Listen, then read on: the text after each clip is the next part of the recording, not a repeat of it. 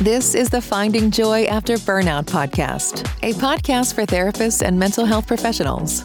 Together, we unravel burnout and find our road back to joy. Here's your host, Dr. Jen Blanchett.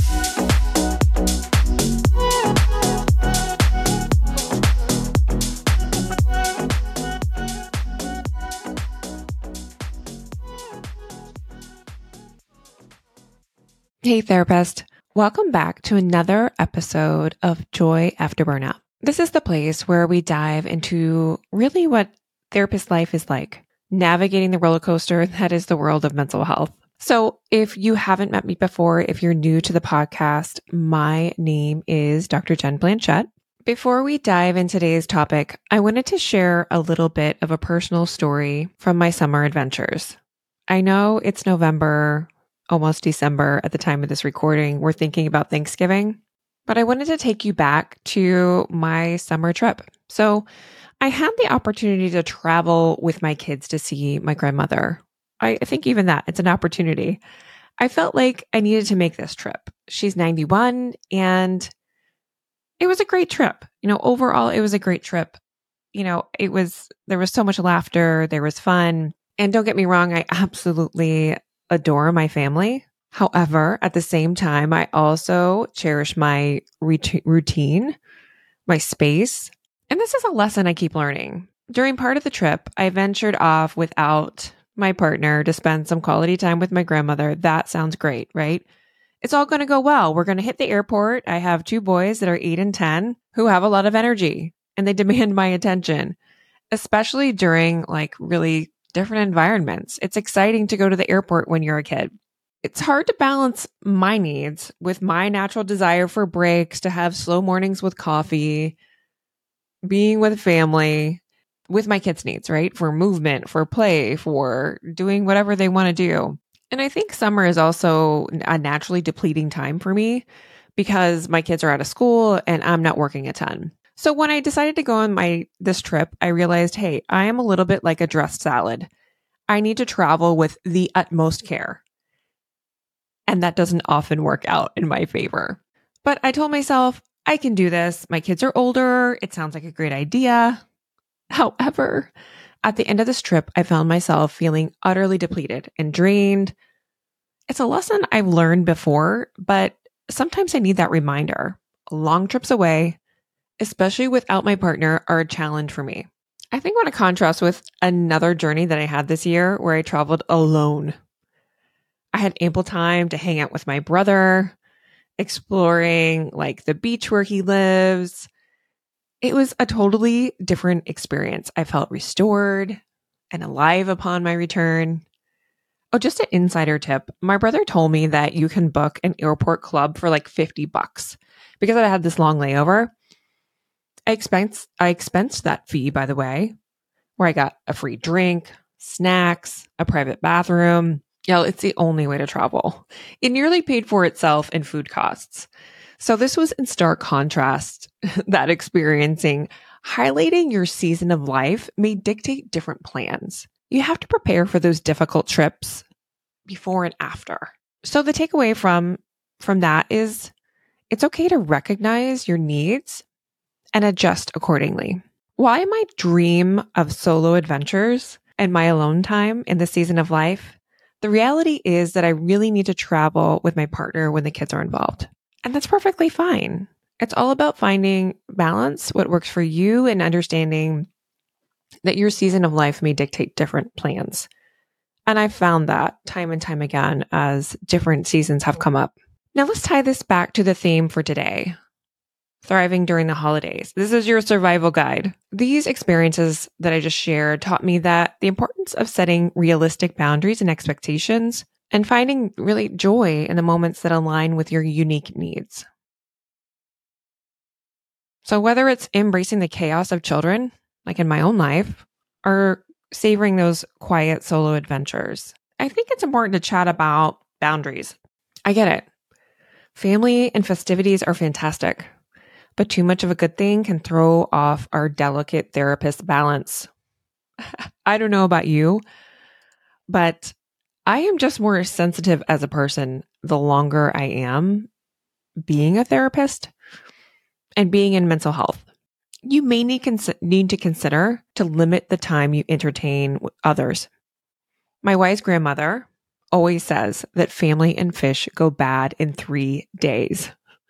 So figure out what time frame works for you and your sanity. If 2 weeks is pushing it, maybe consider a week. A few days is your sweet spot.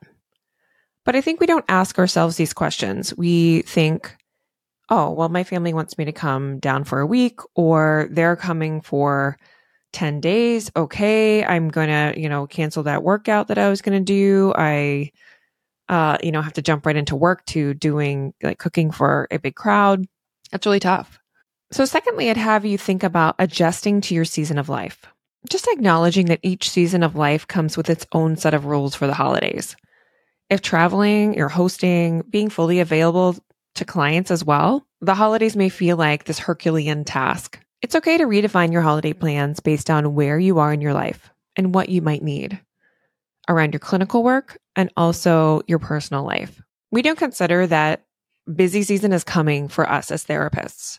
During the times before and after the holidays, my clients were, I'm not in practice anymore, more dysregulated. So they needed more attention and care, maybe not so much right around the holidays. Some of them did. And others, it would be like a couple of weeks after the holiday busyness into January, some in December with grief and things like that would pop up.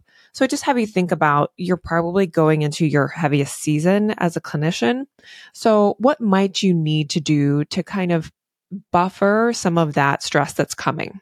Now for planning for recovery. Talking about tasks, recovery time is so important. Anticipate how much time you'll need to get back to equilibrium after the holidays or before the holidays. So I'm going to draw on my work with brain injury survivors. So I specialized when I was in practice working with survivors of brain injury. And they just had certain limits due to their brain injury where they couldn't actually attend a family gathering for, let's say it was a 12-hour gathering. They could maybe do 3 hours. And then they were toast. Either they had to physically lay down in a space at their loved one's home, or they needed to leave. So we would often create these plans around what their physiological needs were, which translated to emotional needs as well, to help them think about what can they really take on in the holiday season and what could they put off. So I often have found these parallels with burnout and with really cognitive rehab, because their body puts limitations on them for what they can and can't do. And for therapists who are struggling with burnout or just feeling really overwhelmed, I find we're putting a lot of stress on our bodies, and it's taking an emotional toll in our family life.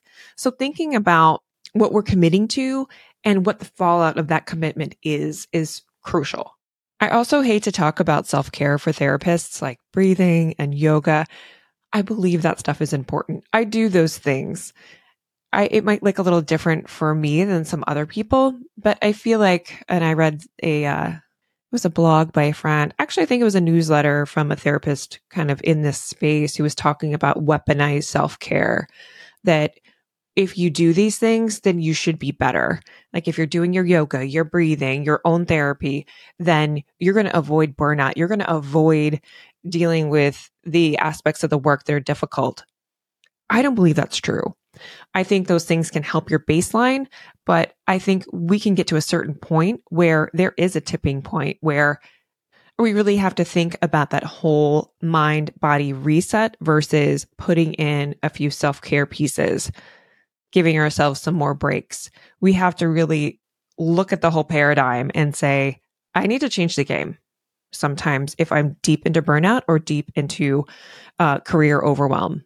So as for adjusting expectations, I think we need to realize that our family members have idealized holiday expectations. You deal with this with clients all the time. They feel like, oh, we have to do the Christmas Eve gathering, and then we all go to church together. And then, typically it's family with this one. Then I have to go to that holiday with the other family group. And then we do X, Y, and Z. We help our clients figure out, okay, maybe those were the expectations put on you by your family, but you actually don't have to do that.